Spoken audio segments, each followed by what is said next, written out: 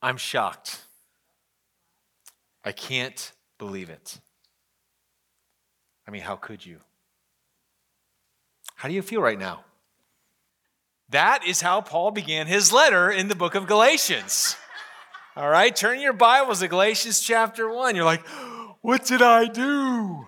How many times have you walked into the house, maybe you're a kid or maybe you're a spouse, and all of a sudden there's a response of like, I can't believe you just did. And you're like, what did I just do? Right? This is there's an awareness, there's an energy that Paul is bringing in this letter. Paul begins, verse 6, I am astonished. Now, when you look at all of Paul's other letters that he wrote in the New Testament, they all have pretty much the same format. There's an introduction. I am Paul, an apostle or a servant of Jesus Christ, and grace and peace to you. And then after the introduction, there's always I thank God for you, and this is the things I'm so grateful for you about. There's no thanksgiving in this letter. Think about it. There's nothing he's thanking he's not thanking God for anything going on. Paul goes right into the meat of what's wrong. And he's doing this because there is a major problem going on. There's a major issue that this church is dealing with. And as we introduced last week, and as Jason described a little bit this morning, this is a church that Paul has planted on his first missionary journey. And as he has went away, there's been a rumbling. There's been people behind him that have been teaching another teaching or adding to the gospel of Jesus Christ. The message that Paul came to this church saying, listen, God loves you. He sent his son, Jesus Christ, to die on the cross for your sins, to save you from an eternity of hell, and to bring you into a personal relationship with him. That is the message that Paul brings, this announcement of good news, the gospel. And what they're doing is they're turning away from it. There's a group of people coming in. They're called the Judaizers. And they are saying, well, listen, Paul, yeah, he told you a little bit about Jesus, but he didn't tell you the full story of God. If you want to be the people of God, you got to adopt all the things that God started from the very beginning when he called Abraham to be his, a special people. And yeah, you can come in and be a part of this. You can accept Jesus as Messiah like we are, but you also have to abide by the rules and the laws and the festivals that are in the Old Testament. Because if you don't, you're not really following God. And so these people are like, well, what do we do? And so a lot of them are adopting this message, this philosophy of it's Jesus plus the law that equals salvation. And so Paul is writing, and he's saying, listen, I am astonished. He's bringing this is a level 5 emotional response to what's going on. And he is wanting he wants the recipients to feel this tension, to feel this, whoa, this is a big deal. What Paul is talking about here is pretty serious stuff. You see, what we've got to learn today is that a lot of times when we go to different churches, they're all different denominations now, and there's all different kind of variations of Christian sects. But one of the things that I think in our common experiences, we look at a lot of the differences as, well, that's just kind of like flavors of ice cream. Like this person likes this thing, or this person likes this church, or this person likes this denomination. But what we've got to remember is there was no denominations back then. And one of the things that Paul's making very clear is that there's only one gospel. Look again what he says in verse 6. I'm astonished that you are so quickly deserting him who called you into the grace of Christ and are turning to a different gospel. Look at this. Not that there is another one. There's only one gospel that Paul's saying. All the things that are going on, all these different messages you're hearing, this confusion that's going on today, I want you to understand something. There's only one good news. Now that word good news is a really important word because that word gospel, when we hear the word gospel, we typically think it, because of our Christian experience, we think of, well, that's when you tell someone about Jesus. But the word gospel is in the Greek word is euangelion. Whenever you see in the Greek an EU prefix attached to a word, it's a descriptor of good, okay? And then angelion or angel, or angelos is messenger, angelion is news or message. And so good message, good news. And when good news, when this was used in Greek and Roman times, this was used in the context of a couple different scenarios. For example, one would be you would announce a euangelion when someone was about to get married. I think that makes sense. It's good news. Another time that this would be used is in the political realm. It would be used to describe when an emperor came to authority, when he rose to the throne and he accepted this position as authority. If there's a new king, this is good news, euangelion. Now, here's the thing that's different between how Paul uses this and how the New Testament writers use this word euangelion and how the other author, or how it was used in that day. Because most of the time when euangelion was used in context outside of the Bible, it was in the plural. Okay? And when the New Testament and biblical writers use this word, it's in the singular. What they're saying is there is only one good news. There's an ultimate good news. There's a good news that's better than any other good news, and it's bigger than any emperor being announced. There is a true king, not just over the Roman Empire, but over the entire world. And so what they were announcing was something big, something earth-shattering, something that will transform not just your life, but the entire world. And that's what Paul is saying. There's only one gospel. Now, when we hear that today, boy, that's not an easy message to receive. You see, we live in the common cultural ideals that you and I are used to living in the cultural societal norms. When we say something that is exclusive, it's not viewed upon as a good message, is it? You know, one of the words, how many of you ever heard the word zeitgeist? Any of you ever hear the word zeitgeist before? Or some of you have. Zeitgeist is a German word that means spirit of the age. Spirit of the age. Well, what's the zeitgeist of today?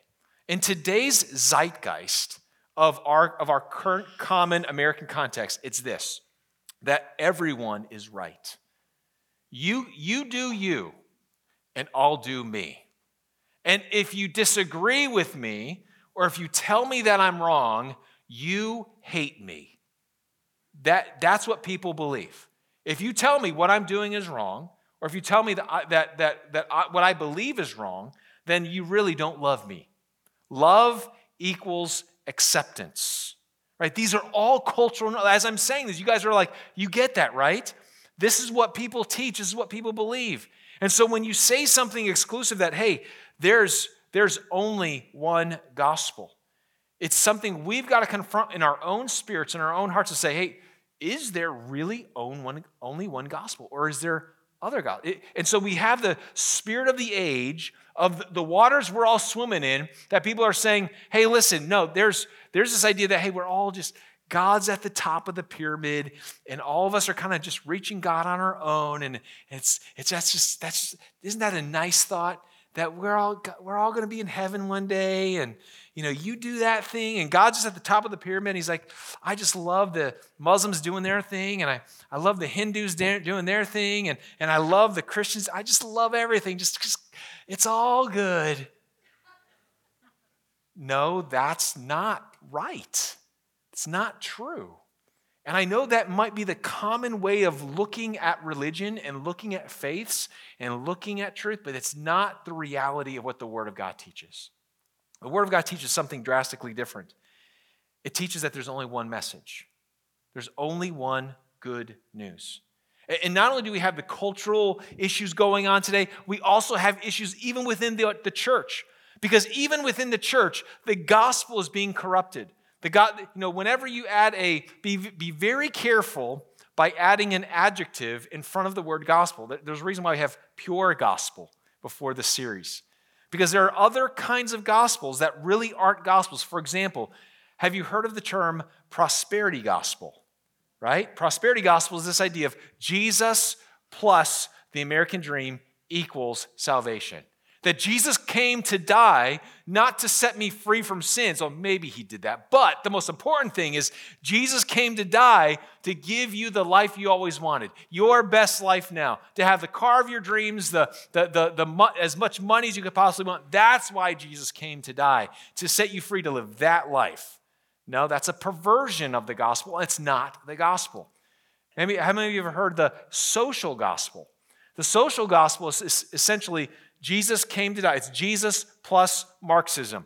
That Jesus came to die not to set you free from sins, but to set you free from the oppressive powers in your life. Now, here's when I share all that, here's the reality. That as Christians, there should be a byproduct of our faith. For example, the byproduct of our faith should be that we are wiser with our resources, our money, that we're asking God to bless us. And if we are doing things the way God teaches us in His Word, the chances of us being more financially blessed are very high. Doesn't mean it's always guaranteed, but the principles outlined in Scripture teach us these kinds of things. But it's a byproduct, not a prime product. And should society change? Should there be things in our life? Should there be things in society that change drastically because we as Christians are living out our faith? Absolutely. That was very true in first century, Roman Empire. The way that they changed society drastically because of the Christian faith, but it was a byproduct, and not a prime product. And so, even within the church, we've got to come to the grips of there's only one gospel. We can't form it into being something that makes us feel good or makes other people feel good. We have to conform what the true gospel is to what God says. And so one of the things that I'm hoping that the two big problems I think that all of us have in this room this morning will fit into two camps. Because when I realize there's only one gospel, there's two major issues that we've got to confront. Number one, the first one is this. Do you and I have the convictions that there's only one gospel? Right, you might be sitting here. I'm not going to assume that just because you're in the room here at church that you really believe what the Bible teaches about the genuineness and that there's only one way to heaven, through Jesus Christ. So that's the first thing that I think, if you don't have that settled, that was something that you need to think through. Number two is this, and that is courage. You might be sitting here and be like, yeah, Ben, there's only one way. There's only one way. And I can sing it and I'm excited. But when you go out there, and when you go to school, and when you go into your neighborhoods, and you're around certain groups of friends, what do you do in those moments when a false gospel is presented to people? When lies are taught? What do you do in those moments? See, we need Christians today. We need Christians that have character, that have the courage and the convictions to say, I know what the one true gospel is, and I know how to share it. Remember those 5 questions I shared last week? 5 questions were, do you understand the gospel? Do you believe the gospel? Can you articulate the gospel? Can you defend the gospel? And how is the gospel changing your life? Well, to me, this sermon, these 5 verses that we're going to be reading about today deal with, I believe, giving a lot of clarity to that first question, do you understand it? And the fourth question, can you defend it? Because we need people today, we need followers of Jesus today that will defend the true gospel of Jesus Christ. So what does Paul say? How do we do this? Well, let's again look at let's read the text, verses 6 through 9.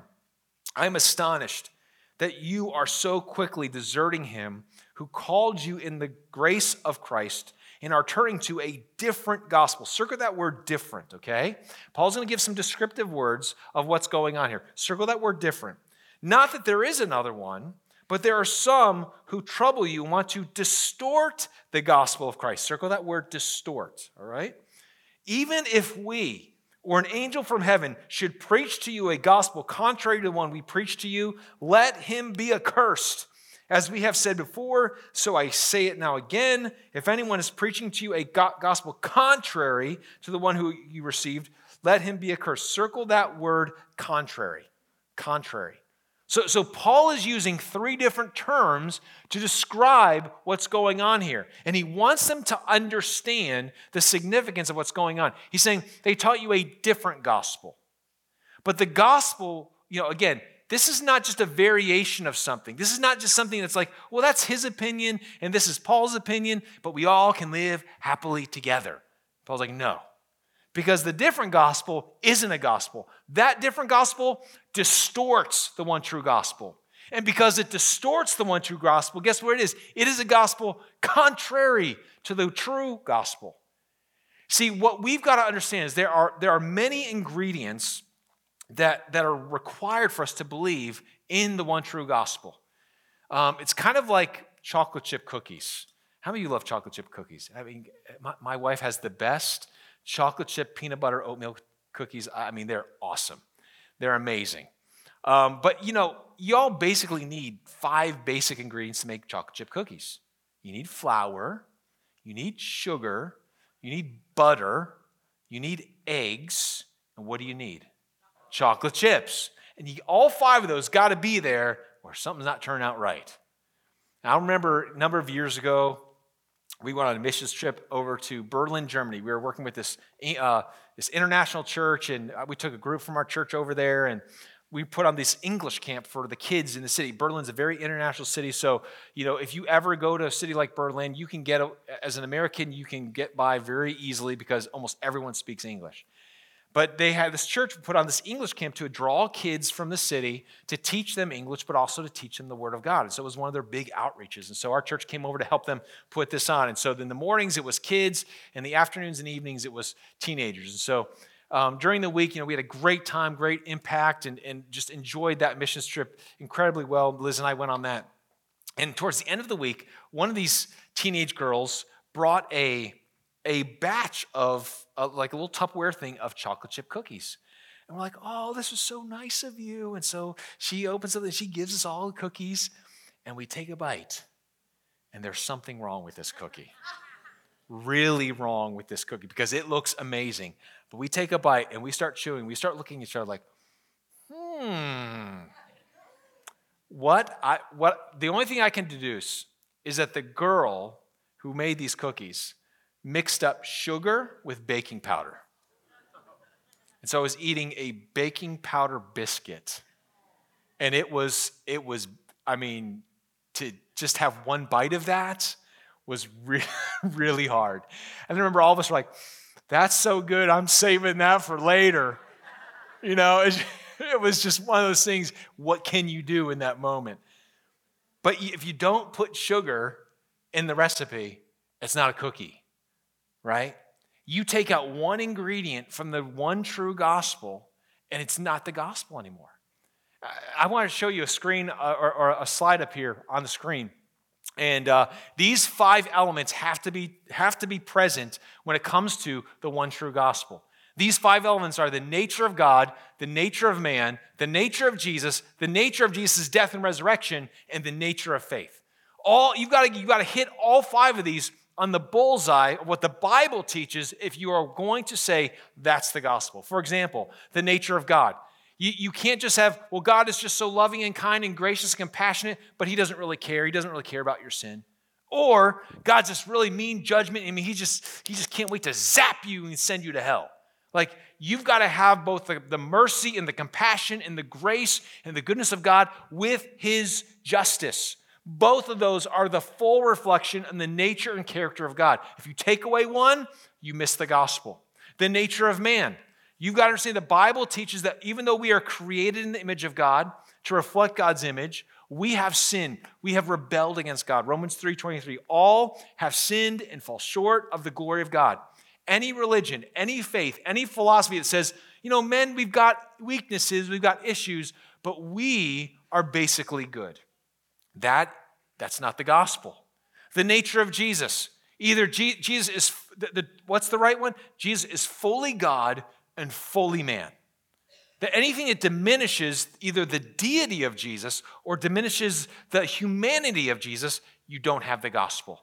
Because you need a human representative to stand before God to pay the penalty for humanity. And you need God you need the fullness of deity to overcome the curse of sin and death. You need both in order for the gospel to be true. You have to get the nature of Jesus' death and resurrection right. That Jesus died for our sins. He didn't die as a moral example. He didn't die because he was trying to align with our suffering and to feel what suffering felt like. No. When he went to the cross because you're a sinner and I'm a sinner. And someone had to pay the penalty for sins. If you diminish the work of the atonement of Jesus Christ, you don't get the gospel. You also have to get the nature of faith right. It is not just mental assent, like I understand mentally the truth. It's more than that. But it's also not faith plus works. It's not I believe, but I also have to perform to make sure I'm accepted. That, if you don't get all 5 of those right according to the Word of God, you don't get the gospel. And so what the Judaizers were doing, if you think about those 5 things, what were the Judaizers messing up? What were they corrupting on this list? Last 2. Because what they believed, even though they said they had nature of God, check. Nature of man, check. Nature of Jesus, I believe they believed he was the Messiah. But what they really messed up on was they believed that Jesus' death and resurrection for his atonement was not completely total, that you could trust in it for your salvation. And that corrupted their nature of faith because they said it was faith plus the law. It's faith plus our works that equal our acceptance to God. And I don't care which one of those 5 things you mess up. There's a lot of different religions and a lot of different faiths and a lot of different philosophies that are out there. But here's what you and I have to come to grips with. You and I have to conform our beliefs, our understanding to the Word of God and what the Bible says about those 5 things if we want to get the gospel right. And if you mess up on any of those, you're wrong. And I'm not trying to be mean. I'm not trying to be intolerant. I'm not trying to, be offensive. A lot of times we talk about being offensive. Listen, just because you disagree with someone does not mean you're being offensive. The reality, there are times when the truth offends. We as Christians should never be offensive, though. It's not about taking these. It's not about us knowing the truth and be like, all right, you're wrong. You're wrong. We're not blowing people away with the truth. Okay, that's not what God wants us to do. What he wants us to do is where people differ on these things, right? Lean into that. If people say something, you'll be like, well, that's the stupidest thing I've ever heard. I was faithful to God, Ben. Pat myself on the back. I told that guy he was an idiot. You're like, no, that's not what we're talking about here.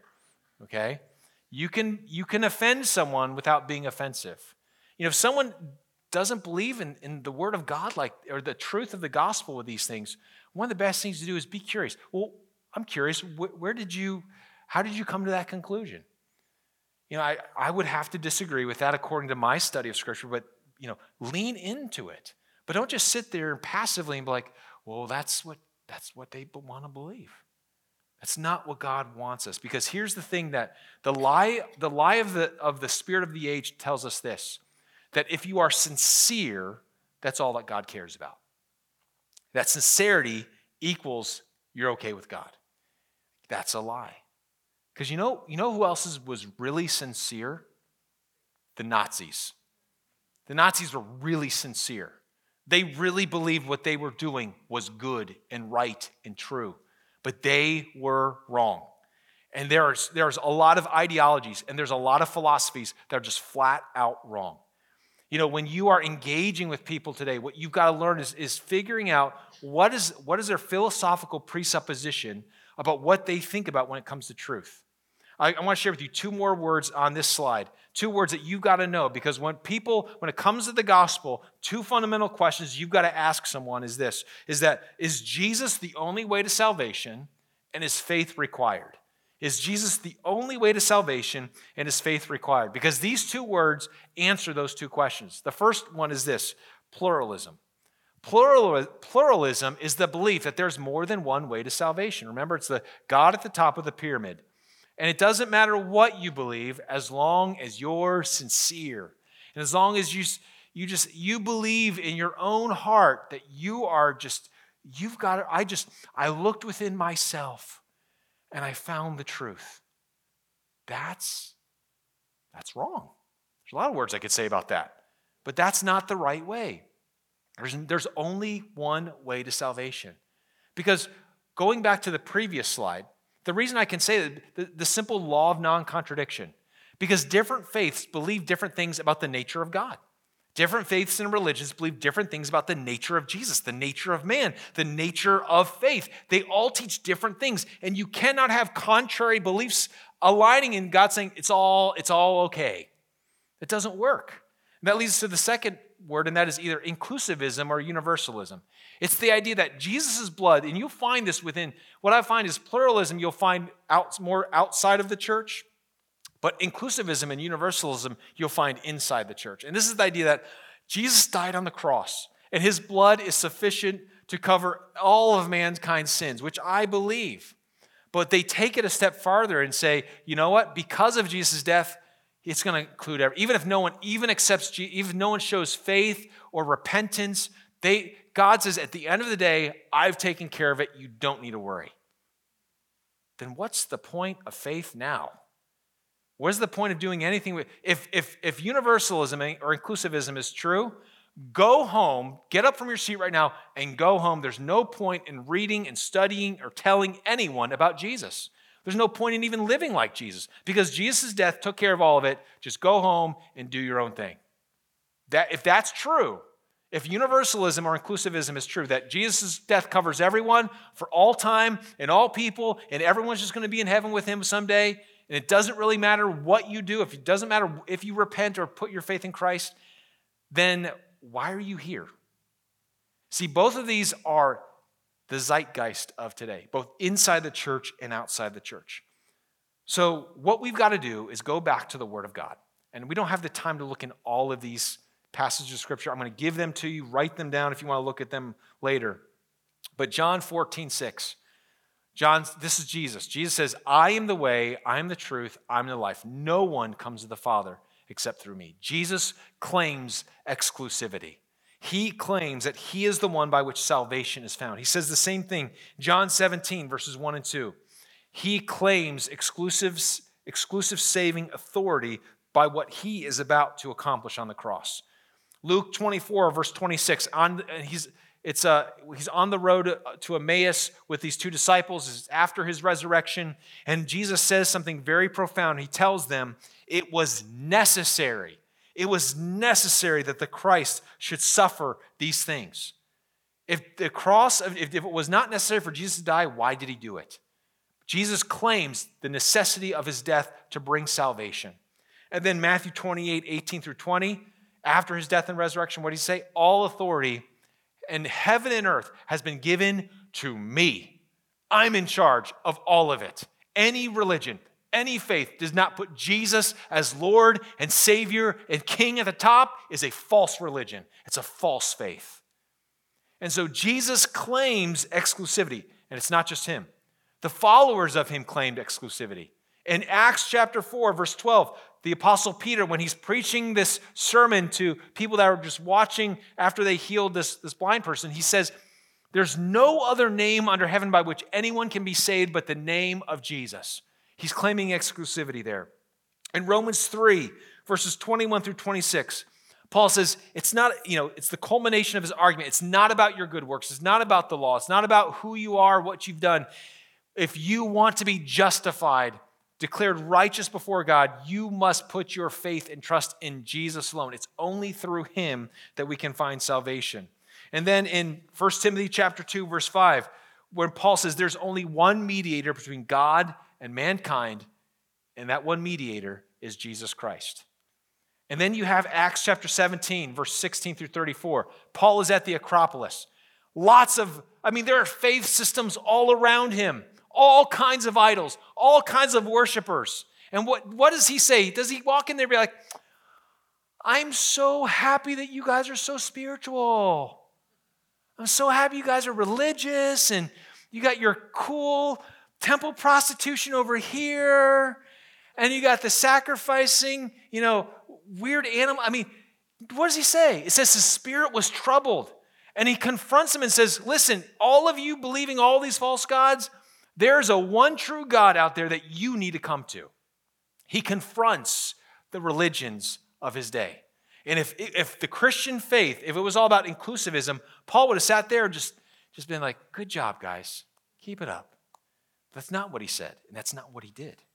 The Bible teaches exclusivity. The Bible teaches that there's only one way to salvation through Jesus Christ. And faith in him is required. Now again, I've spent a lot of time on this point because this is the main point I want to leave us with. But again, Paul's not trying to be ignorant or intolerant or mean. He's actually being quite loving. And the reason I can tell you why he's being loving is because of some of the language he uses. Look at what it says in verses 8 and 9.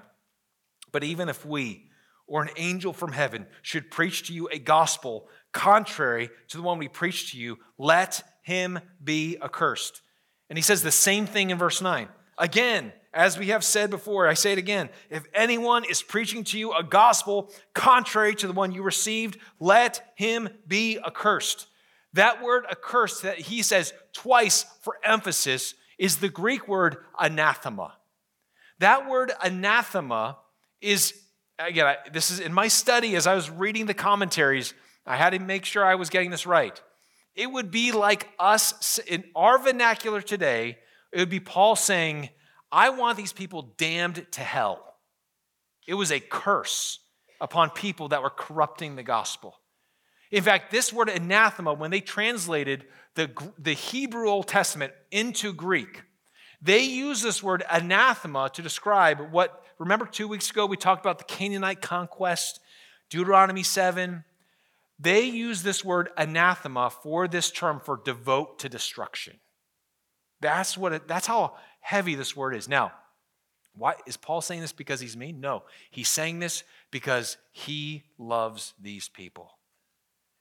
And you know this, if you're a mom or you're a dad or you're a grandparent or aunt and uncle, if someone's about to attack your child and someone's about to corrupt them or someone's about to do something to harm them permanently, what would you do to stop them? You would do a lot, would you not? And it's not because you're mean. It's not because you're ugly or intolerant. It's because you love the innocence of your children too much. You love your children too much or your grandchildren too much to see anything bad happen to them. And so you will stand before them and you will do some kind of, you will do harm to another person to make sure this person is unharmed. That's exactly the spirit that Paul's saying this in. As a fatherly presence in this church, he is saying, I want the people that are trying to corrupt you from the gospel, I want them to go to hell. Because if you listen to them, you're going to hell. That's what Paul's saying. And what we've got to understand is this. It is always loving to tell someone the truth. It is always loving to tell someone the truth. And it's loving to tell someone that they're wrong when they're wrong. And we've got to get over the spirit of the age, the zeitgeist that says, hey, listen, let's just, you do you and I'll do me. And what's good for you is good for you. What's good for you, like, we're all okay. No one's wrong here. That's a lie. And so what we've got to do, the question I want to leave you with is, do you have the courage to stand up when someone is preaching a false gospel? Or will you succumb to the pressure of the zeitgeist of the community? That's number one. Number two, there's only one Savior. There's only one Savior. You know, as I was reading this text this week, you know, when I study for a sermon, a lot of times what I'll do is I'll read the passage over and over and over again and just see what stuff sticks out to me. And there'll be things that stick out to me, you know, the fifth time I've read through something that, you know, different from the first time. But the very first time I read the text this week, this one point stood out to me. Look again in verse 6. I'm astonished that you are so quickly deserting him. Him. See, Paul could have made the argument, I'm astonished, I'm surprised, my mind is blown away that you are so quickly deserting the message I taught you. That you're so quickly deserting my teaching. You're so quickly deserting the philosophy or the doctrines of the Christian faith. He doesn't say that. He says, I'm shocked, I'm astonished that you're deserting him. Him. See, there's only one Savior. There's only one Savior. And one of the things I love about the Christian faith that makes the Christian faith so unique, I remember I talked about the uniqueness of the Christian faith last week in saying that every other faith system in the world teaches that you must perform to be accepted. Christianity teaches that Jesus Christ performed so that you could be accepted. That's the Christian faith. But what else I love about the Christian faith is this. It's not a religion, and it's not a faith system that is merely a creedal doctrinal statement. It is more than that. It is a personal relationship with the God of the universe. That is so unique. Now, here's what I want you to understand. It's very easy today within Christian circles to divorce the creeds of Christianity from the person of Jesus Christ. And when you do that, that happens a lot with churches that go liberal. They're like, I just want Jesus, just Jesus. We don't need a creed. Just Jesus. All love Jesus.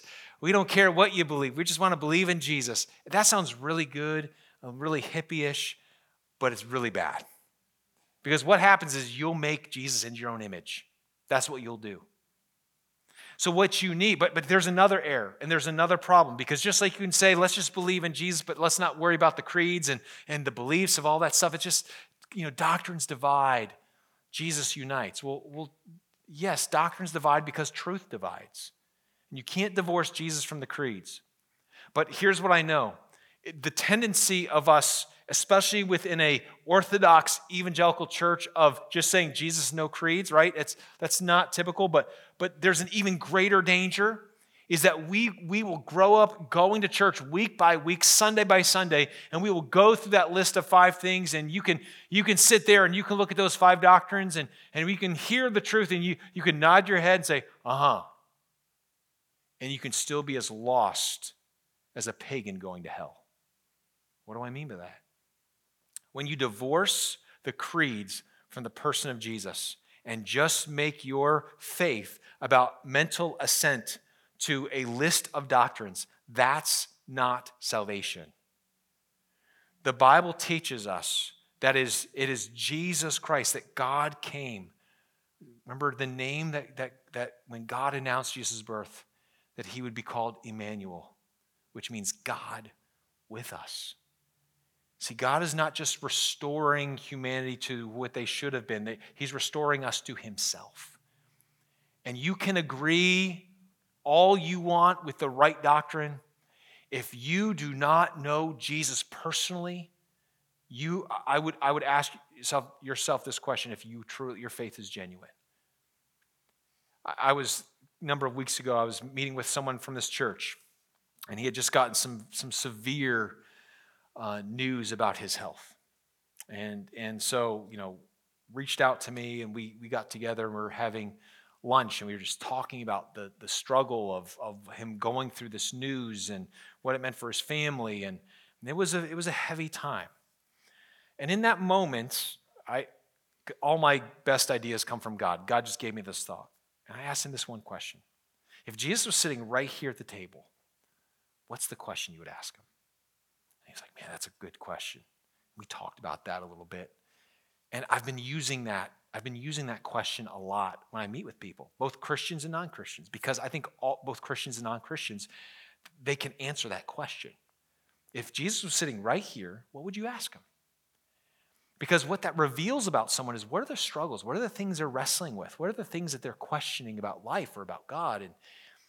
And so I was thinking about, that's a great question to ask, but I'm going to flip that question around, because as I was thinking about that question this past week, there's another question, there's another scenario I want to paint for you. You're at the table. You're sitting there at the table today at lunch, and Jesus is sitting there. What's the question that he asks you? What's the question that Jesus asks you? I think the question that Jesus would ask you, the question he'd ask me, is this: do you love me? Do you love me? Think about when he went to Peter after Peter's denial 3 times. And he goes to Peter and he just asks that simple question: do you love me? Now, he's not asking that to Peter to make him feel guilty about what he did. He was actually in a restorative way. But that's at the heart of the relationship. That is what Jesus is asking you. And I think that's what the Spirit of God is maybe asking you right now. If God was to ask you that question, if Jesus was to sit there and ask you that question, how would you respond? Are you just kind of apathetic and empty inside? Or is there something stirring in you about that question? And the reason why you love Jesus is because you understand the fullness of what he did for you on the cross. Listen, my greatest fear as a pastor is to have a church full of people that think they are going to heaven, that think they're going to spend eternity with Jesus, but are just as lost as the pagans out there. Because there is no genuine personal relationship with Jesus Christ. Do not be deceived. Do not deceive yourself. If the Holy Spirit is pricking your heart right now, because that's you, man, don't leave here today without talking to someone, without talking to me, without in your seat saying, Jesus, I need you and I want you. You are more than just a list of doctrines. You are the Savior and the Lord of the universe. And I want you to be mine. That is what we need. That is what God wants. And so what Paul is addressing is this desertion, not just of a message, not just of doctrines, but of the person of Jesus Christ. Number 3, there's only one gospel, there's only one way, there's only one Savior, and then lastly, there's only one to please.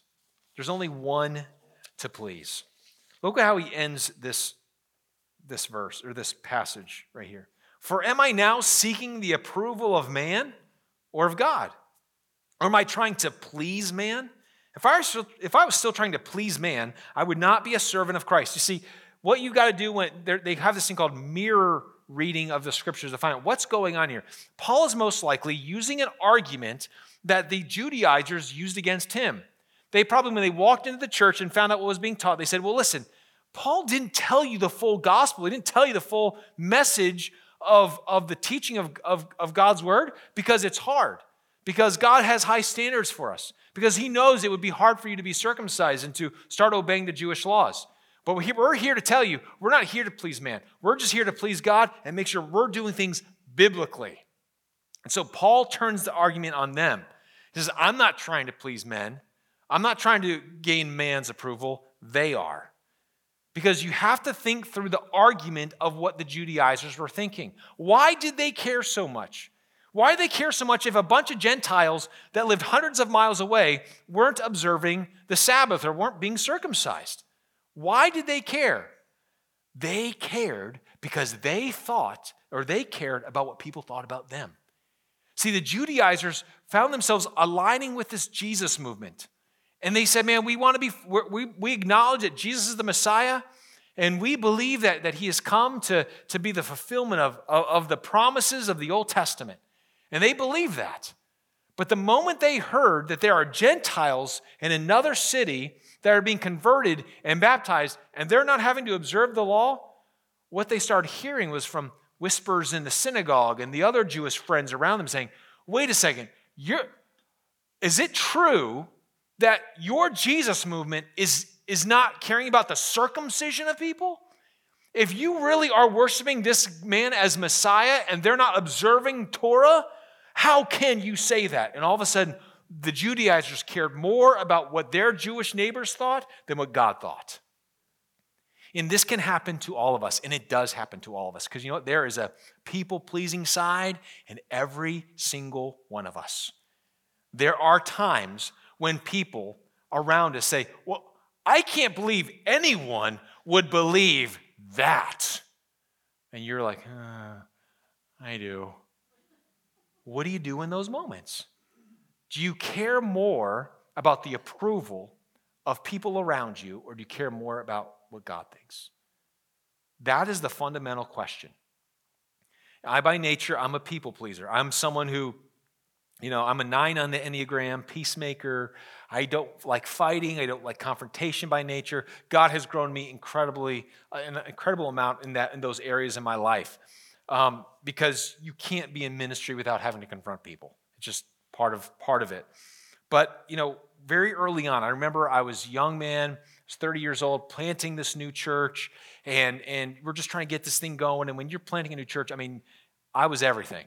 You know, I'm leading a lot of different things, wearing a lot of different hats. I'm setting up in the morning, preaching, helping tear down, going home. I was leading the youth group at that time, and so I remember it was just a long Sunday, and we had the youth at our house, and I just got done.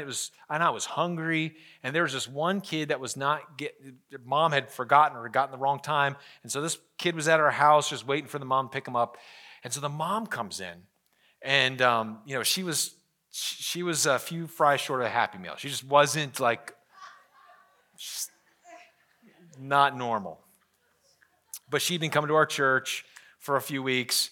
And, when you're a church planter, you're like, come all who are weary and heavy laden, and come to our church and start tithing, please. Like that is what church planters are feeling. And so this woman comes in, and I'm eating dinner at the dinner table, and she just comes and sits right at the table, and she figures captive audience, and she just starts spouting off all these experiences and all these things and all these beliefs, and I'm just sitting there nodding, and it's crazy talk. I mean, she's just got some crazy, TBN kind of beliefs, and it just wasn't good. It wasn't right. But I'm just sitting there, and I don't say anything. I just eat my food because I'm tired. So after about 30 minutes, she gets up, and she walks out of that door, and she shuts the door, and my wife comes over and looks at me and goes, "What was that?" I'm like, what? She's like, all the stuff she was saying, you just sat there. I was like, yeah, I was hungry, right? But really what it was, if I'm going to be honest with my own heart, what I really wanted is I didn't want to say something that would lose someone from my church. I cared about more people in my church than I cared about the truth of Jesus Christ and that person's soul. And see, that's what it comes down to. When you care more about what someone thinks, what you are saying is this: I care more about my comfort than the eternal destiny of that person. That's what you're doing. And what God wants us to do is He wants us to come to a place where we're not jerks, we're not offensive, but we are honest. And we're gracious in our honesty.